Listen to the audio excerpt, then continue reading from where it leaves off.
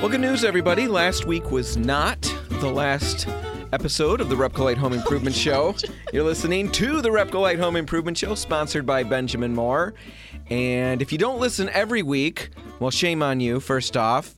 But I will let you in on it. Last week I said it could be the very last episode of the show. Some real dramatic statements. I did. About every day could be our last. Every day could be our last. But last week in particular, I had great big plans to go roller skating. Yes. And I know my struggles with non-klutzy, non-klutzy behavior with gravity, and I could only anticipate what a couple hours of roller skating was going to be like. Well, I'm here. I survived. So for some of you, this is a win. For other people, you're going to have to keep enduring. But the good news is we don't know. This still could be the last episode of the show.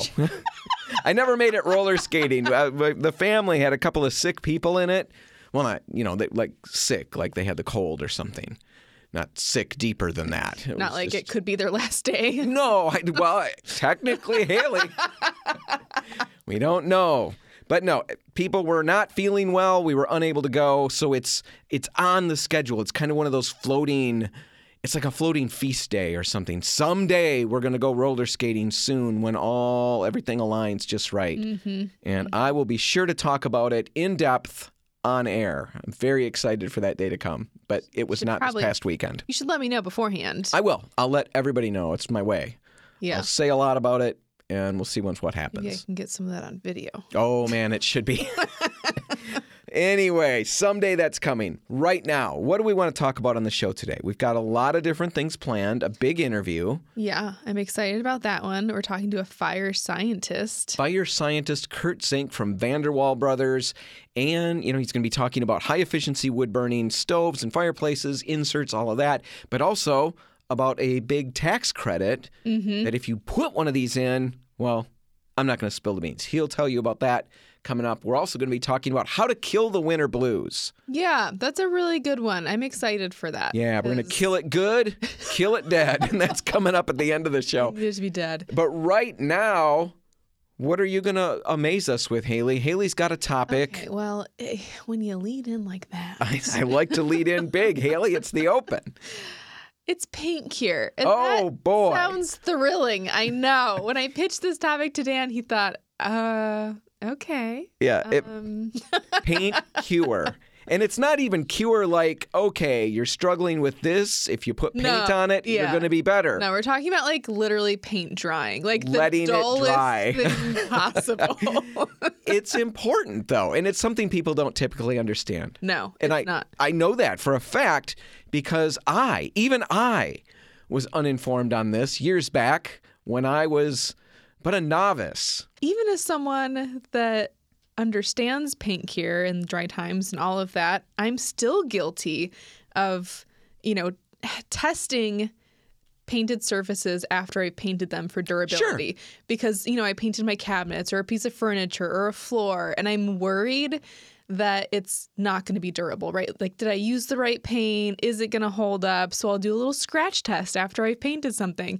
Not the right time to do that. That's not going to tell me any good information. Right. It's going to scratch off. At least you know that. So you're impatient. Yes, I was impatient. Completely ignorant. Okay. So, a previous job, I decided the manager was away. Mm-hmm.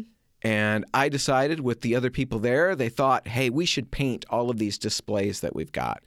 Do you want to do it, Dan? And of course, like a moron, I of course said, yes, I'll do that. So I ran off to Repcolite, my very first experience at Repcolite. I was in college and got paint.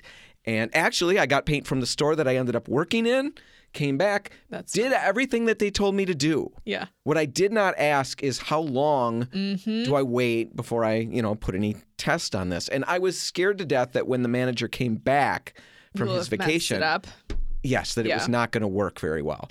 And so right away, I got them painted. And that next morning, I came in and I did the scratch test. Yes. And then the first one I tested, it peeled right off. Right. So I went around the whole place. And just started scratching? Yes. And I peeled huge amounts of paint off all over the place. Had to go back to Repcolite, crabbed that the paint was bad, was informed about paint cure, and then told how to fix my problem. Yes. So let's talk about paint cure because we don't want you to be a Haley. Right. And impatient. impatient. And we don't want you to be ignorant. like Dan. Neither things are good. But no, understanding paint cure is critical to making the paint last as long as possible and, to not undo all of your hard work you did. It's really, really dumb. Just because paint feels dry to the touch doesn't mean that paint is durable yet.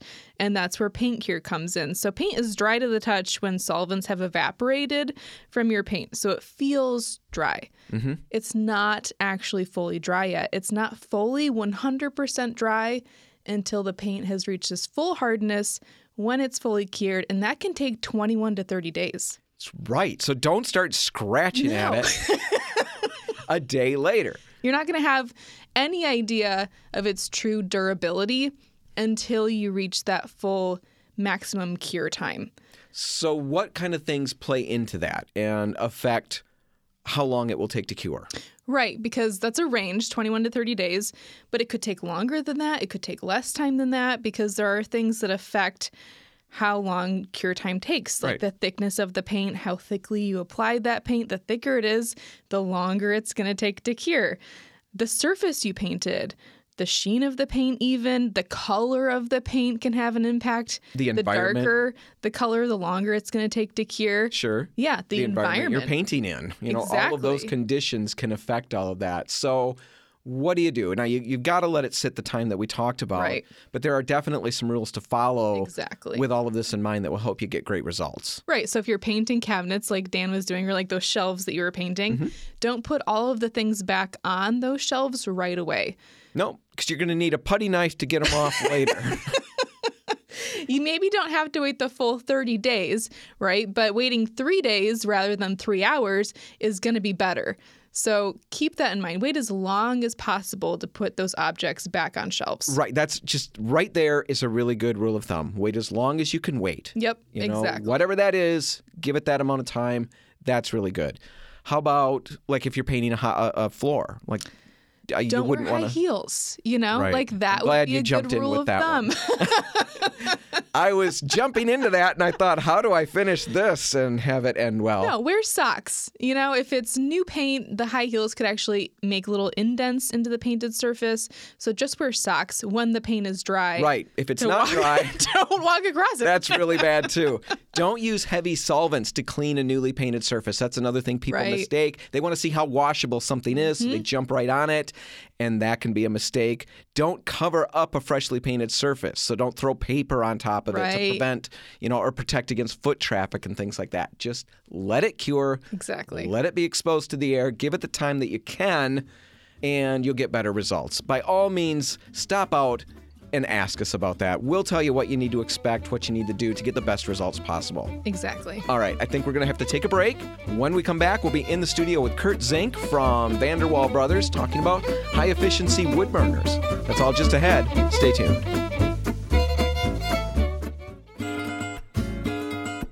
And we're back, and Haley, we're going to solve some of my problems. Oh, good. Yep, that's exactly what I like to do. You're listening. And there's someone else here to do it for us. Yes, you're listening to the Repco Light Home Improvement Show, and we're in the studio with Kurt Zink, fire scientist from Vanderwall Brothers, right, Kurt? That's right. Did I get all of that right? Vanderwall Brothers in Spring Lake and Heritage Fireplace by Vanderwall Brothers in Grand Rapids. All right, so all of that is together. The most important thing about all of that was fire scientist. Yes. I want to dig into that, but the problem that I've got, it's a problem I've been trying to solve for a while. I've got a wood-burning fireplace in the house, and I've never had the chimney, a chimney checked. sweep? Well, I've swept it. I've done Okay. all of that, but I've never had anybody come down and put a camera down there, make sure everything's good. It's a house we moved into, after we bought it. That's how we like to do things. We like to move in after Glad we've you're not paid for it. squattered, yeah. Right. Yeah, the other people finally left, and now it's ours. No, we moved in, and I never really dug into that. And so for the last 3 years, I've been a little nervous to even run it. I should get somebody out there. Well, but I love the idea of wood-burning fireplaces, but every time I've been around one, it is a little more nerve-wracking than I expect it to be for some reason. What, because there's fire in the house? Well, yeah. And all of that is concerning. We've actually been in the studio, Haley has not, but multiple times with Rob Kakowski. I think I got his name right. And he was from Heritage Fireplace. Heritage Fireplace. And Rob always came with a ton of information. We're expecting the same from you, Kurt, and I'm sure we're going to get it because I've already had conversations with you. And I just want to dig into this whole thing. Fireplaces in the home. I know that fire, in the home it's a concerning thing. It's something that you take very seriously. Fire scientist isn't a joke name for you, is it? It's not. No, not at all. And really, we talk about National Fireplace Institute. We have multiple people that are hearth design specialists, and that's really when you're intentionally putting fire in your home, you want to make sure safety is of the utmost concern. So that's really one of our core values, and that's really a core value of wherever you go, you're intentionally putting fire in your home. Yeah. So we're going to dig into that. And like I said, I've been nervous to even get my fireplace going. I've looked at some different inserts. I want to talk about specifically today with you high efficiency wood burning and also a tax credit that's out there that I want people to be aware of. First, before we get to that important stuff, Kurt, you're just back from Vegas and you were talking about a home that you toured. And it's the kind of house that I'm thinking about making the purchase on. It's an entry-level home. It's entry level. Entry-level luxury. It's what I deserve. It's what I feel I should get. Kurt, tell us about that house very briefly. Yeah, we were out at the National Association of Home Builders International Builder Show, and so one of my coworkers and I, we had the opportunity to go into an entry-level luxury home is how they described it. It's the new American home, and so the NHAB will put on and they'll design homes to look at latest trends, indoor-outdoor spaces. Sure. This specific home was a 2-bedroom, 7,700 square foot home. $14 million price tag. Not your typical 7,700 square. Yeah, I've got more kids than that, so I'm going to need more bedrooms. Well, I'm sure you could fit them somewhere. It's 7,700 square. But I want it to be specifically bedroom space, Haley, and nothing's too good for me. So how much did you say the price tag was? $14 million. Yeah, entry level. Very, very entry level. Yeah, it's crazy. You were telling me that. I thought it was hilarious. You mentioned a couple of the fire components in the house, some of the cool things that they've done with design, though. Yeah, so very much the indoor-outdoor space, they did that really well. It was exquisite. It overlooks Las Vegas. It was a curated event, and some of the fire features were just certainly over the top. And so it was more for design ideas, and that's really why we go is to look at some of the latest, cutting-edge sorts of designs and what that might look like here in West Michigan. In a normal home. Yeah. Even my home could at least have, well, probably not even those things. Those components were probably more expensive and valuable than the home I live in. But I could still have fire in my house in a safe manner, and that's what we want to get to. Before we do that, though, Kurt, we mentioned briefly you're with Vanderwall Brothers. Talk about who you guys are, what you do, who you are, and why we need to listen. Yeah, so I'm a recovering CPA, and so I've been in construction for most of my career, and so I'm fortunate to be in the building product space. So Vanderwall has been around since 1922. Wow. We really do three things well. We have a 17-acre campus in Spring Lake, 2 manufacturing facilities, and we make dry cast concrete products. So we make concrete block. Large battery plant that's getting built here near Holland is a project that we're sourcing. So that's the type of work that we do, K through 12 market. Second thing that we do really well is we're mechanical contractors specializing in yellow flame. And so that's everything fire related, indoor and outdoor. That's kind of our space. And then the third thing is we're stone, brick, and hardscapes dealers. And so anything, we kind of take a holistic approach when we talk about fireplaces because a lot of times there's stone. It's a non-combustible product that's going around a fireplace for safety and for design. And so we really kind of cover that ground between the hearth industry and the stone and brick space. All right. So tons of stuff. Kurt, there's a lot of different things that we could dig into, and we plan to, as long as you have an okay time here. I'm honored to be here. Yeah. He's honored to be here. Did you listen to the podcast? I absolutely did. Yes. I wanted somebody to say that. I didn't even know what to say. Awesome. Your moment has arrived. Yeah. I don't know what to do. I feel like a kid on Christmas, at Christmas. Anyway, let's just get to it. I'm flustered. Thank you, Kurt. You are welcome. I have no idea how to respond to that. See, I made a big joke about it. wanted this to happen all the time. It's just like most now of life. You don't know what to do. If only this would happen, then it does, and you're just completely flummoxed. You don't know what to do. Let's talk about high-efficiency wood-burning stuff. You say there's a tax credit out there, and we want to get to that. But first, I guess my familiarity with high-efficiency stuff is with like gas inserts and stuff. How does this? I mean, it's obviously not gas, so how does it compare? Is it as efficient? Yeah, what are we looking We have at? lots of different, I kind of think of the fireplace space as different fuel sources. There's gas, natural gas, propane, there's wood, there's alternative fuel, pellets, there's electric, and then we talk about the types of fireplaces. A traditional fireplace, insert, a stove. Each of them have different applications and what works from a venting standpoint.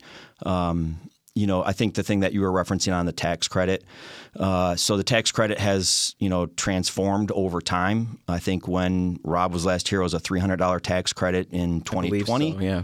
It's changed. We currently have a 25C tax credit, which is basically a 30% eligible stoves, high efficiency. The way they categorize high efficiency is 75% higher heating value and above. And so that 30% is for materials, labor. It's capped at $2,000. Cool. And so that's kind of a cool thing. If you're considering looking at some sort of wood stove, pellet insert, pellet stove, the tax credit could be a beneficial thing to look at. And you said installation and all of that. Installation, yeah. So if you go to EPA.gov, there's certain qualifying, so really kind of the measuring stick is the higher heating value. And so basically what we're looking at is the particulate matter that goes into the atmosphere. They're continuing to lower the number of grams that are happening, out of wood burning, biomass type applications. So like a cleaner burn. So it's cleaner burning. So, and that's, kind of came out in May 15th of 2020, so that you're getting a very clean, efficient burning wood stove, pellet stove insert. Okay. Does that have to do with the ventilation? I keep thinking of solo stoves when you say clean burning because I don't know if you're familiar with that fire pit, but it's got like the little ring around it. Yep. And it has a secondary flame Secondary that burns burn. Yep. all of the other Yep. matter that's coming off of it, so it's smokeless. Is Yep. that kind of what we're talking about? It's not. That's another application. We sell Brio. Brio and Solo are very similar, so secondary burn. But the venting system really in any fireplace is really the engine to the fireplace. And so it's how it's getting oxygen and how it's releasing the off-gassing, if you will. So but the efficiency conversations, some of the stoves are catalytic, where there's a replaceable catalyst, kind of like a catalytic converter in your car. And then there's others that have a different sort of burning mechanism that burns efficiently. So it's really more about the particulate matters that are going in. The more burning that's happening in the chamber, that less particulate matter that's happening, in the atmosphere. All right. You're a fire scientist. This is a fire scientist, and a lot. we're going to take a break for just a second. If you can hang with us, Kurt. Yep. Can you? Okay.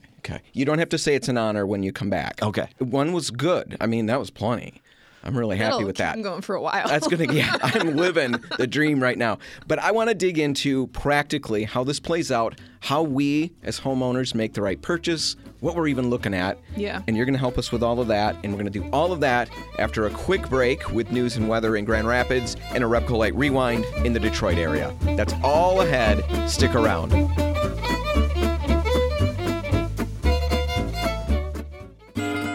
You're listening to the Repco Light Home Improvement Show on 106.7 Detroit's Wheels, and right now it's time for another Repco Light Rewind, and this time we're rewinding our way back to an episode from January 25 of 2021. But right now, let's talk about an interesting conversation that you and I had with Caroline Dwan from Benjamin Moore. Caroline comes from the Chicago area, and she met us for lunch about a week ago and was talking to us all the new stuff that's coming out. And then she mentioned this personal dilemma that she ran into. Yeah, she'd painted her kitchen, which went really well. She stepped outside the box. Usually she's kind of a beige or khaki person. and was so inspired by the home show, or not the home show, the design event that you guys had a couple years ago.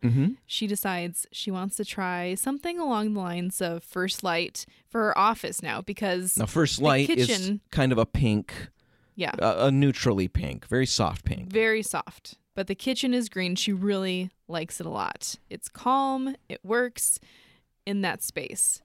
Now the office is right off the kitchen, and she's looking at all the samples in that room. She's doing that right. She sampled. That's the best thing that you can do. But she's getting down to the wire. Her painter is going to be there. That's a friend of hers over the 4th of July weekend. It's the 3rd, and she's still got to choose a color and clean out the room. So it's kind of down to the wire, and it forces her into a position that no one wants to be in.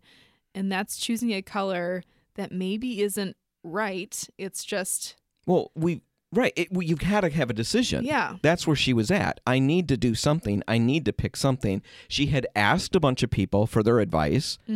And a couple of things. It's a hard story to tell because there's so many different components. So I want to go back. You had said how she sampled the colors. She did the right thing. She sampled 10 colors, though. True. That was part of the problem. Not all pinks. Right. She had blues and grays and a number of different tones. So she did all of that and was stuck. Couldn't quite decide. She brought in other people. How many times haven't we done that? You know, yeah, what we do you always think? do that. Which one would you choose? Right. So she brings in other people and gets their advice. And then it really just, she can't settle on anything. Nothing quite seems right, but she's got 10 colors. One of them has to be right. Yeah, there's a pressure. Right. Now the painter needs something. And she's got to just go with what she thought was the color in fact, the word she used is, this was the color I disliked the least. Yeah. You know, she liked the color in and of itself. That was important. But there was something about it that just didn't feel right. Exactly. But she needed a decision. So she chose that color and figured, I'm going to just grow to love it over time. It'll be great. Turns out, didn't work that way. And it really gets worse. Right. It was a little bit sad. If it had been me, it would have been even sadder. But this was somebody else. So I was just thinking, oh, this is interesting. Funny how that works. Let's dig into that. Yeah, I had a lot of empathy, though. Did you notice? No. What? I was did, very I'm empathetic. Sure. Yeah, you were I curious. wept when she wept. No.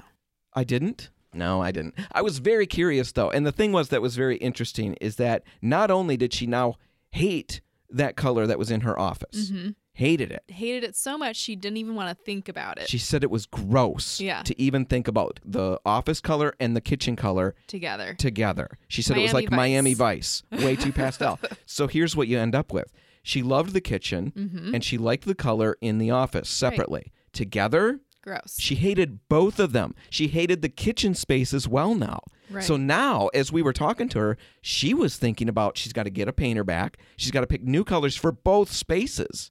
She's just got to change everything. Yeah. She was very frustrated, very depressed in a way, you know, in a lighthearted manner. It's hard to picture Caroline depressed. Yeah, it was an easygoing depression, but you know the feeling. You thought you had something. You thought you were defeated. Right, defeated. You're making progress, and then you make a decision that feels like you just erased all the progress you were making. That's where she was at. How does she fix it? What went wrong? So one mistake is choosing a color under pressure. That's never a good idea. Yeah, it takes a lot longer than we think sometimes, and it's almost like that rule of thumb, however long you think something's going to take, just double it. Right. That's how I do almost everything. I assume I'm going to mess it up and it's going to take longer. That formula seems to work for some reason. And the thing with the color is that and anytime you've got a deadline, that deadline is a deadline. It can't be extended. There's no way to just add extra time on the end. The only place to add extra time is in the beginning. So you need to start earlier. If you've got a project coming up, I'd start working on your colors now. Right, because you can always be done ahead of time. Decision. That's the one that's going to take the most time. If you're not painting the room yourself and you're depending on this deadline, that's all the work that's up front, and you can't adjust anything now. No. So start now. That's the first thing. That would have helped Caroline a lot. Another thing is to consider the color of adjoining spaces. That is absolutely key. Don't decorate in a vacuum. Right. Everything is connected. You're going to walk from one space to the next. You can see the colors from the other room. They've all got to be cohesive and in harmony, work together, because now she doesn't like the office color, this rose bisque, But she did like that kitchen color before, and now she doesn't because of the rose bisque. Right. Both of the colors she was okay with. It's when she sees them together, and the funny thing is, the ironic thing is, the place where she can sit in the office, where she works, that spot is the spot that allows her to see both of those together. Right. So always consider that. Keep that in mind. Sometimes we get over-focused on the room we're in. Mm-hmm. Remember, it's got to play well with the rest of the house as well. Now, another thing is that more isn't always better. Having too many choices actually makes the whole choosing process much, much tougher. Well, it can like paralyze you sometimes. But also, it's really important to find a color direction before you're sampling. If she's going to go with a pink, it's better to find that out before you've got samples on the wall. It's best not to have blue, gray, and pink on the wall together, because now that's a lot to decide on. Well, if you do want to go with blue, now maybe you've got to sample more blues to find the right one. Right. That's overwhelming. Right. And that's so interesting because, what we would say is when you get to the point of putting colors on the wall, you should already have figured out kind of the rough direction where you're going. Yeah, because now you're just doing tints and shades. Right. And worst case scenario, you've got a couple of options where you maybe might be going. Right. But you certainly don't want to have this full spectrum because, like you're saying, it can make it more confusing. Mm-hmm. There's still more to dig into. And also, colors don't look right necessarily next to other certain tones. We see the undertones come through. Well, and our eyes are averaging all the colors that we see at once. So we're not really seeing that color unless it's by itself. That's so important to remember. That's why we want to get it larger with these color samples mostly, so that we're not seeing the other colors in our vision. Right. We want to narrow in. So when we talk about buying color samples, Benjamin Moore has those sample pints. What we're not not necessarily recommending is that you just try a whole bunch of different tones and all kinds of different colors. We're saying use the color chips in the store for that. Mm-hmm. Take those home to figure out where you want to go. Then get specific with the color samples that you're actually painting onto the wall. Exactly. Another mistake or something to consider is that outside opinions aren't always helpful. Right now with social media, it's just blown up where people are throwing things out on their social media pages and asking for opinions. Let's have a poll. Yeah. Which one do you think I should choose? And maybe that's helpful, but sometimes what do you do if the answers don't go with your gut? If you're thinking, I really like this one, but everyone else is saying, well, I think this one. Now there's that battle. Or people know you so well that they know that that's the one that you already like. They're just going to confirm your bias. Well, and Caroline talked about that. She said she brought in a bunch of people and they all they said, in fact, she had even said at our lunch that a couple people had just said, you like that color. You like that rose bisque. Mm-hmm. Go for it. They're just confirming her in that color. Right. And that can be good. But if it's none of them, are they going to be the people that say, maybe this isn't the direction we should go with at all? Right. And a lot of us, if we have that person in our lives who will tell us those things, those aren't the people that we usually ask. Yeah, we don't want to hear that. So it's a tough situation when you bring people in. It's tough for them. It's tough to come in and say, I don't like what you've put together. Yeah, but that's why you need an outside person like a designer or a color consultant that's going to be unbiased and just able to be objective about color. Somebody you don't have to go and eat Easter dinner with, after all of this. So we've got color consultants in the store who will gladly help. If you want to bring in some color samples and talk it through, we can connect you with a designer if you'd like. Just stop in at any Repco Lighter Port City Paint store and start the conversation. Now, another thing that happens, and you kind of alluded to it already, Haley, is Caroline didn't trust her gut on this one. And that's the part I think she's really disappointed with, too, is that she knew and didn't listen to herself. That's always frustrating when you have the feeling that this isn't quite right, even if you don't know why. Mm-hmm. If you feel that way, you've kind of got to trust it because color is not this rational thing that we can just think our way out of. If we feel it's not right, it's never really going to be right. I don't know that we can learn to love a color. Well, right. We talk about that all the time, how color creates the atmosphere in a space. Mm-hmm. And so much of that is built around the feeling of what it's doing. It's not a logical thing at all. Yeah, that's why it's so difficult. Right. So trying to force yourself or thinking that, hey, I'm going to grow to like this down the road, it doesn't always play out that way. And what Caroline, in retrospect, when we were talking to her, what she picked up on is the thing that was causing her to have this averse reaction to it, this gut feeling that it wasn't quite right, was seeing the two together. Yes. She was seeing the green in the kitchen, and she was seeing this color sample, and something inside was saying, this is really, really not where you want to go. Mm-hmm. But she didn't listen. She figured, I need to step outside. Yeah. And I think that's really interesting because we always are challenging people, and this is a fine line. Right, How is. do you step outside of your own box and challenge yourself and still pay feel attention to good. your gut? Mm-hmm. You know, because sometimes our gut will keep us too safe. Right. All we're saying is just don't discount one or the other.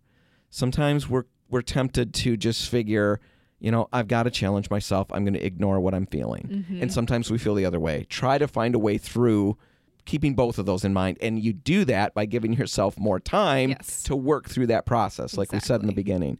There's a lot going on. Choosing colors can be really, really frustrating. It can be stressful. Yeah. It can be one of those things that almost makes us want to shy away from paint projects. True. On the other hand, it can be really rewarding. You know, when you get it right and you nail it, there's really nothing that feels better than seeing that space come together like that. And that's going to do it for this week's Repcolite Rewind. If you'd like to check out other past episodes of the Repcolite Home Improvement Show, just head to repcolite.com and click the On the Radio tab. Now, all right, we're going to take a break, and when we come back, we'll be returning to that interview with Kurt Zink and digging into some practical aspects of high-efficiency wood-burning fireplaces and what we need to know if we're interested in installing one. That's all coming up next. Stick around. And we're back, and Haley and I are still in the studio with Kurt Zink from Vanderwall Brothers, fire scientist Kurt Zink. Kurt, it's an honor for us to be here with you. Kurt started the last segment. You're returning the favor. That's I am, because that's how I am. I'm very big-hearted, Haley. I know I feel like I'm out of reach for most people. You know, I've reached this level of amazingness, but I do like to, every now and then, step down to the rest of the crowd and just mingle a little bit. It's nice. I'm that you joking. Well, I stepped appreciate down. that. I'm joking. Yeah. So I turned that into a slam unintentionally. Anyway, Kurt, we've been talking about fire and all of those things. You're a fire scientist. You walked us through a tax credit, a lot of different things if you're looking at a high-efficiency wood-burning stove. Now, what I want to get into, because if you're looking for that tax credit, we'll have info in the show notes. Yes. And by all means, we'll get Kurt's contact info at the end of this segment if you want to reach out to him and get your questions answered. What I want to look at right now is let's paint a couple scenarios. Let's talk about, like, my house. That's what's near and dear to me. Yes. I've got a fireplace. It's already there. It's just a wood burner. It's not high efficiency by any means. First off, tell us, what do we get when it's high efficiency, when it's a wood burner? It's not just eliminating, undesirable things from going into the atmosphere. It's just a better heat source, right? It is. It absolutely provides more heat. You look at kind of the history of fireplaces. We've had fire since, kind of Stone Age, if you will. Mm-hmm. And so that's continued to improve over the years from the 1800s, how fireplaces were set in stoves. You have Ben Franklin having a Franklin stove. So we're now in the 70s was really what kind of kicked off the latest with the oil embargoes that we had, and then we get into the 80s, the 90s. We're now at a point where, the grams particulate matter is very low. You're talking about efficiency, so you can have really long burn cycles. So that fireplace that you have in your den, if you're putting a high efficiency wood insert in there, you'll have a separate liner that will go up that flue, and so it really becomes. Certainly with any wood product, it's about the seasoned wood. It's the type of wood that you use. That is usually one of the biggest struggles that people have with smokeouts.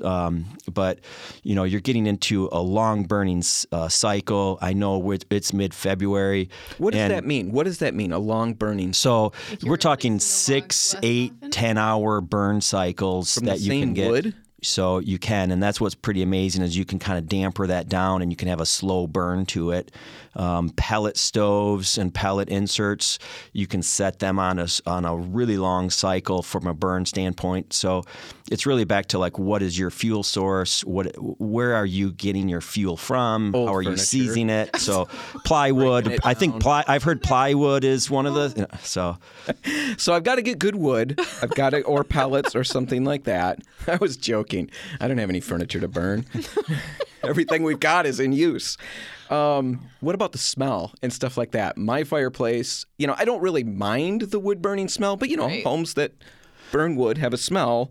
Is that still going to be a thing? Some people like it and want it. It is, irregardless of how efficient a fireplace is, an insert, a stove that's burning wood, you will have some smoke. That's just invariably part of what will happen. And you will have a smell and you will have a sound. And so that's usually people are drawn to Sounds that. like my children. Smells, sounds, all of that. It's just part and parcel. That's what you get. Good. How does it compare to like a gas one beyond the obvious that you're burning a log?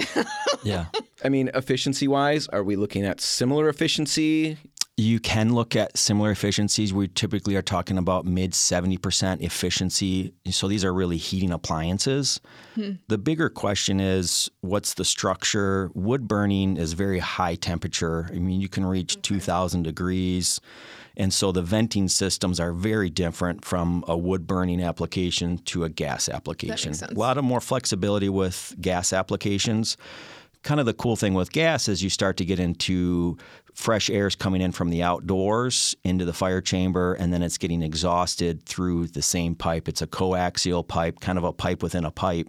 And that's what's kind of a cool thing with gas is you have this very high efficiency, pretty flexible venting application. Sure. And the gas units are getting more and more sophisticated. We have a brand that we source out of Israel, and so they have fire log technology. Flames are coming out of the logs now. Very expensive, but very cool.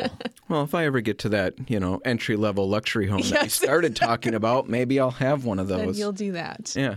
So when I run my fireplace, it will basically make one room in my house warm, and it makes the rest of the house very cold. Is that something that will be fixed if I switch to a high efficiency one, or is that another problem that I've got to address? You're already shaking. Yeah, it's really kind of the design of your home, so the design of where that thermostat's at. A lot of times, what we'll suggest is sometimes people will turn their fans on in their thermostat, and then that return air, your existing ductwork, will help kind of translate that air and move the warm air around your house. But it's really more of a thermal envelope in the design and construction of the home. All right. That makes sense. All right. So what about the process? What does the process look like? If somebody's interested, maybe Haley's interested, she wants to convert her fireplace. Do you have a fireplace? She doesn't have a fireplace. Let's talk about me again. I was trying to share the wisdom or the love, but not going to happen. It's all about you. So I want to put an insert in, high efficiency wood burning one. What's the process look like? I call you guys. Then what we happens? typically find, so we have a 7-step process that we walk through at either the Heritage Fireplace by Design in Grand Rapids or Vanderwall Brothers in Spring Lake. And so we really try to take an educational, kind of a facilitative approach, and we walk through that 7-step process with each customer. And we find like we're trying to understand, the project, the scope, because we're really trying to find like what's the best fit for a person, rather than we don't really see ourselves as in the sales world. We're really seeing more ourselves as helping to facilitate, because fireplaces is a very niche industry. Yeah. You have to be mechanically licensed in our state, and we really want to find the best application to fit your specific needs. So if I call you up and say, I want a high efficiency wood burning insert, you would say, okay, just dial it back for a second, Dan. And then you'd want to come out and talk to me and figure out if maybe that's not even what I need or want. I might be completely wrong. I know, Haley, hold. It's hypothetical.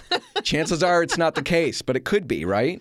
It could be. And what we do is we really want you to start at the showroom. And so we start to understand your project. We know enough to be dangerous at that point to then start talking about applications, the fuel types, be it gas, wood, alternative, electric. And as we go through our process, we will do a job takeoff. And that's really where we're validating it, because we don't want to have a homeowner have a surprise. They don't want to be surprised. Right. We don't want to be surprised. Right. And so that's how, when we walk through that 7 steps, we're avoiding those issues to make sure that the application is going to work, that it's going to fit the objective of what the homeowner wants, and so that we all have a good experience. And it. you can help us with anything. I mean, whether it's, well, not anything, but fire related. I mean, you've got gas inserts, We do. What about those little, those little fireplaces they had in the 70s? They're coming back a little bit, like the miniature stoves. Yes, exactly, Yeah. with the little pipe that goes out the wall. Are those something that you can help with? We don't have miniature stoves, but we have smaller stoves. So stoves come in different sizes. But yeah, I know exactly what you're talking about. We've had Those some are people so come in. They are very cute. Yep. If I had one, I would want one of those. So we've got listeners in Detroit as well. I know you don't have locations in Detroit.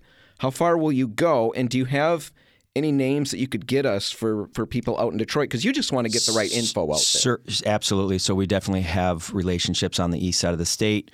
We really kind of cover from Ludington to South Haven to the greater Grand Rapids area. That's kind of our focus of where we tangibly can work well. And I think one of the things people don't, realize is when we're talking about a fireplace, we're also talking about what's around the fireplace. And that's a lot of times where we try to look at it holistically, because if you're just looking at one application, sometimes you're not getting, I kind of call it form and function.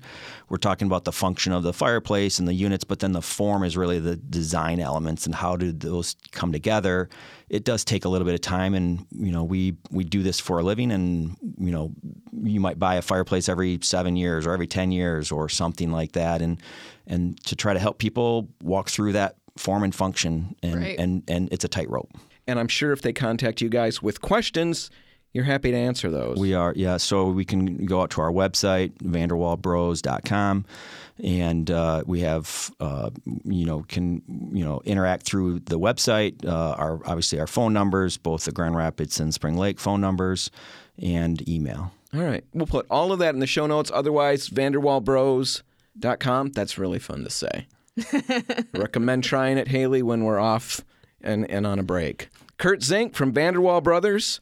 Fire scientist Kurt Zink from Vanderwall Brothers. Thanks for being here. Thank you. All right, conventions need to be observed, and we need to take a break and play commercials and all of that. But when we come back, we'll be talking about some things that you can do right now that will save you big money on an upcoming project in the spring. That's all coming up just ahead, so stay right there.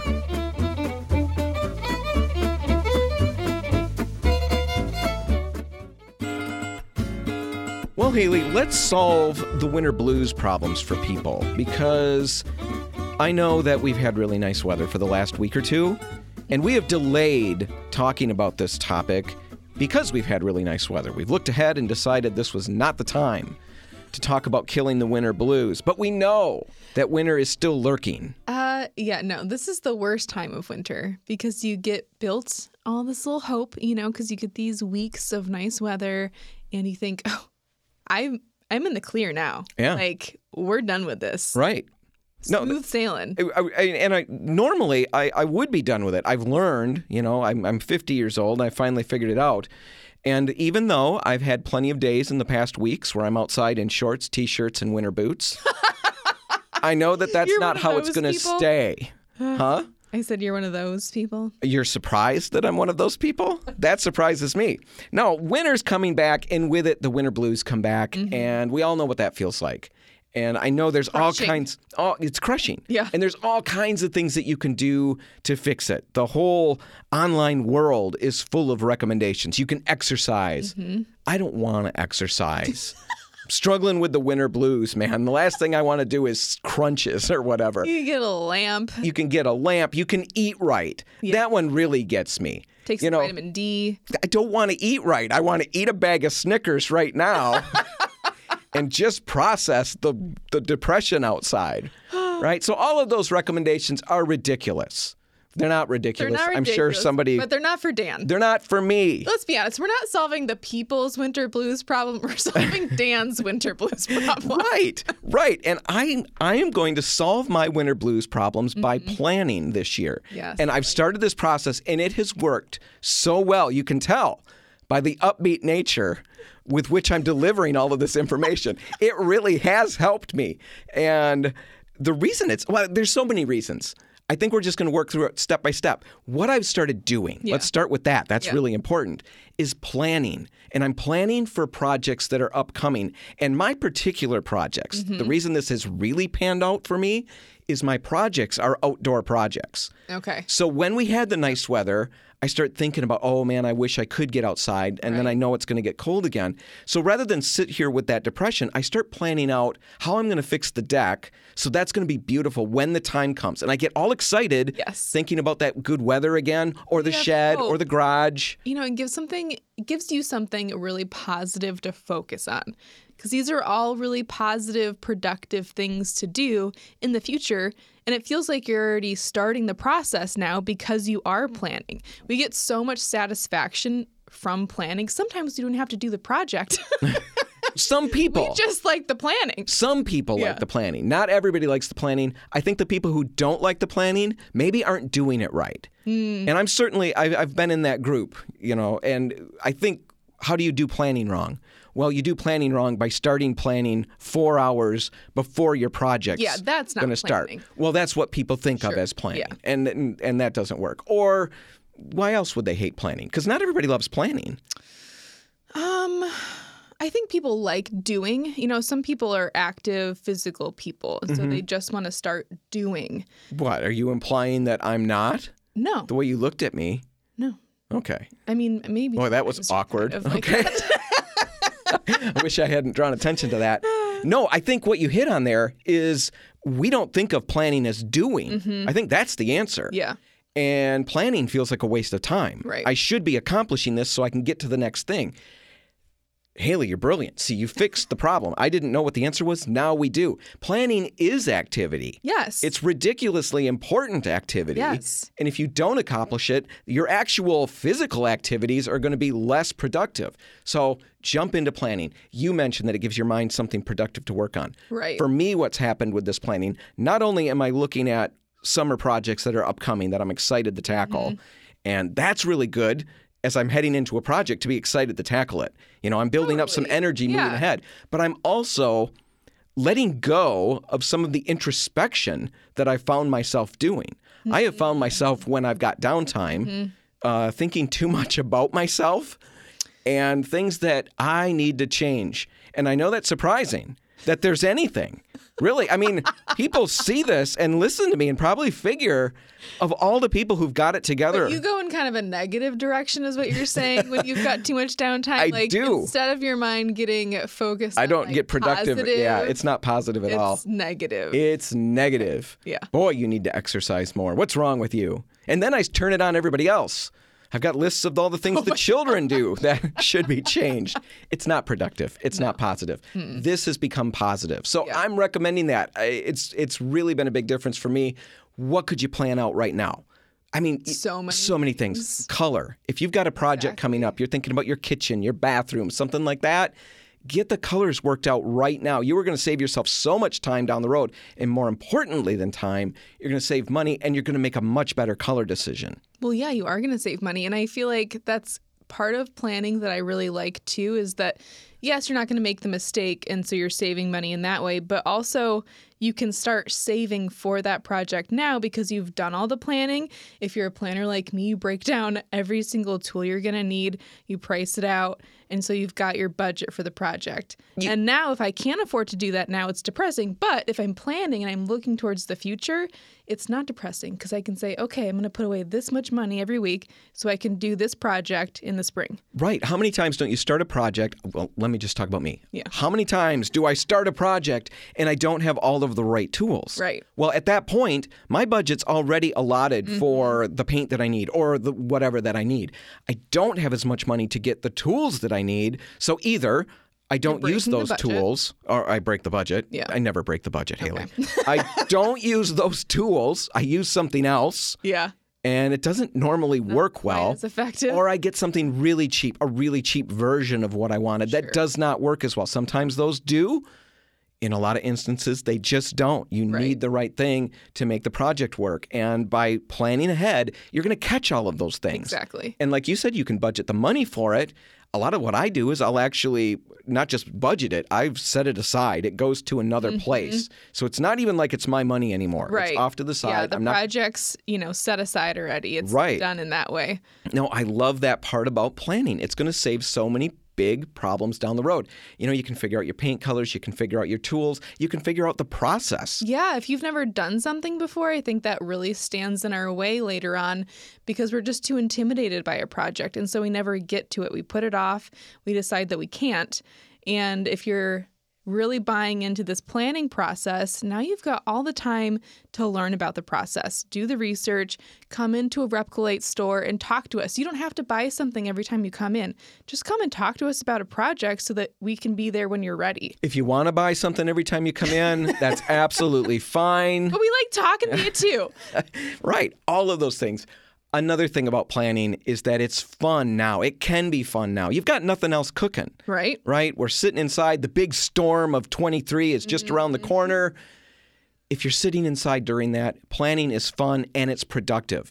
Later, when the project is starting and you just want to see results, planning is no fun and you don't want to do it at all. No, when it is really warm outside, when it is springtime, that's the last thing that I want to be doing because I've got to get stuff in the ground now. I love garden planting. That's one of the things that I love doing this time of year.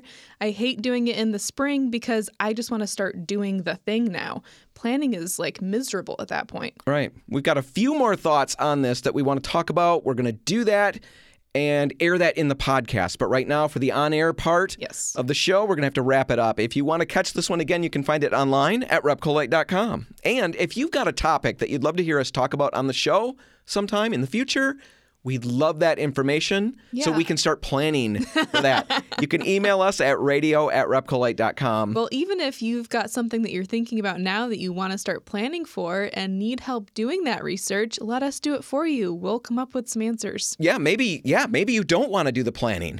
Maybe we'll do it for you. Maybe your planning is just getting us to do that planning. Perfect. Either way, send that info to radio@repcolite.com. We'll dig into it. We'll get you answers, and who knows what? Maybe we'll share them with everybody out there. If it's a really good project that applies to more people, a lot of people can benefit. So anyway, whatever you do today, make sure paint's a part of it. The Repcolite stores are all open, waiting to help. I'm Dan Hansen. I'm Haley Johnson. Thanks for listening.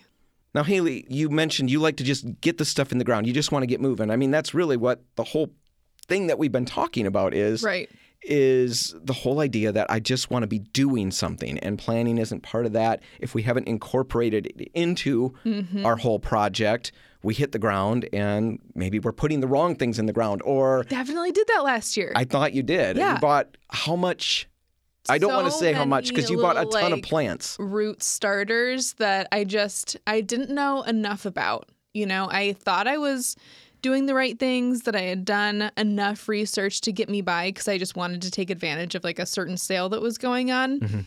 No, I hadn't done enough research. I needed to do way more planning than I thought.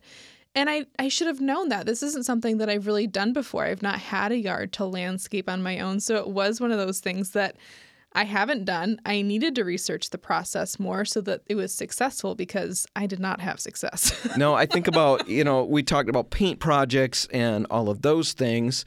But yeah, when you're talking about that, I'm thinking instantly about the flowers every spring. It's time to get flowers for the house because the people who had the house before me, really big into outdoor. I mean, they really put the time in, and man, that has been stressful for me. There's so much to upkeep and maintain and live up to, because the neighborhood knows they did a great job. No, I'm the one who's ruined it, and it's not a fun place to be. But every spring, we've got to get plants and stuff like that.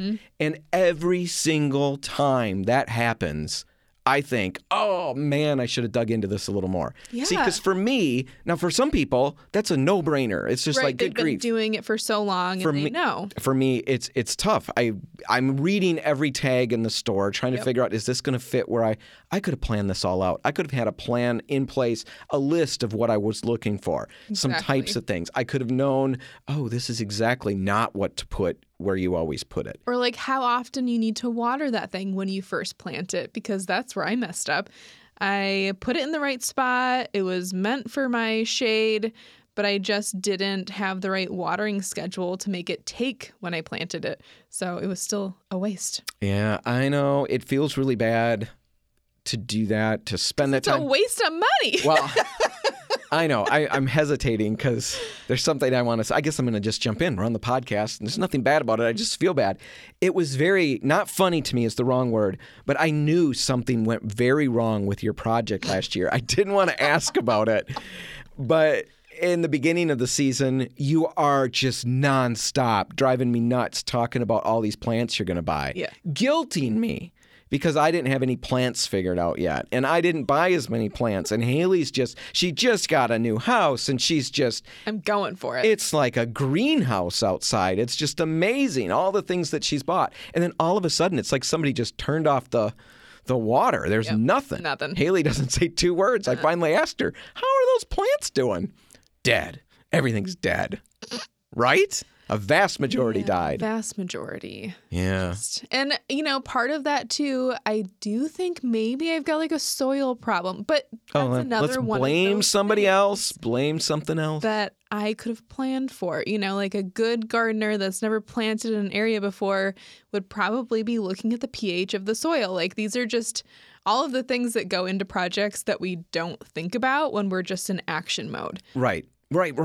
So many of those things. Now's the time to get that stuff figured out because planning and I got to be talking to myself here. And in my head, I'm not. So I'm going to take 1 second. I'm envisioning myself getting lectured by myself, which is really funny. And I need to right now go home and start planning out what I want to put in the yard this year. And I can get that figured out. And it's going to be really fun because I'm thinking about the plants, the flowers, all of that stuff that when May hits, end of April, right. May, and the weather's really nice and all of the stuff is really starting to come in, the yard greens up, that's great times. I can make sure that is really smooth if I start that process now. And I'll enjoy the great big storm of 23 or whatever's coming by thinking about those things. Yeah. So whether it's outdoor work like that, I've got a shed that needs painting, a deck that needs to be done. Those are all things that you can think about, get planned out right now. Like a deck. Talk about that very quickly because sometimes people will have to strip it down, clean it. We have a deck cleaning machine that basically it will sand the entire deck. The on-floor machine. Yeah, it's absolutely brilliant, but it does book out. I mean, is that the right way to say it? Yeah, I mean, it's a rental, so you've got to plan ahead. You've got to make sure that you're on the books to be able to have that machine during the height of deck season. Right now, nobody's on the books, so you could get set for project down the road. Or if you're going to hire someone, I mean, that stuff you've got to be planning ahead of time. You're not just going to hire a painter for next week when spring comes. You've got to be on the books already. So no matter what you're doing, whether you're going to do it yourself or hire someone else to do it, planning is crucial, and it's fun to do now. It's not fun to do later. Right. So if you're struggling with the winter blues, we could keep going, but I think we've made the case. If you're struggling with the winter blues, if you don't believe us that winter's over, that's fine. That's fine. Just enjoy what we've got. And when February rears its head again or March shows up to be true March like we know it will be, remember this. And when you're feeling a little bummed, maybe it's time, turn off TV, get a notepad, maybe get some coffee. Right. Just sit down. Make some lists. Make some lists of all the different things that you want to work on, things around your home that you'd love to see changed. Figure out the things that you need to figure out. What do I need to know in order to change that?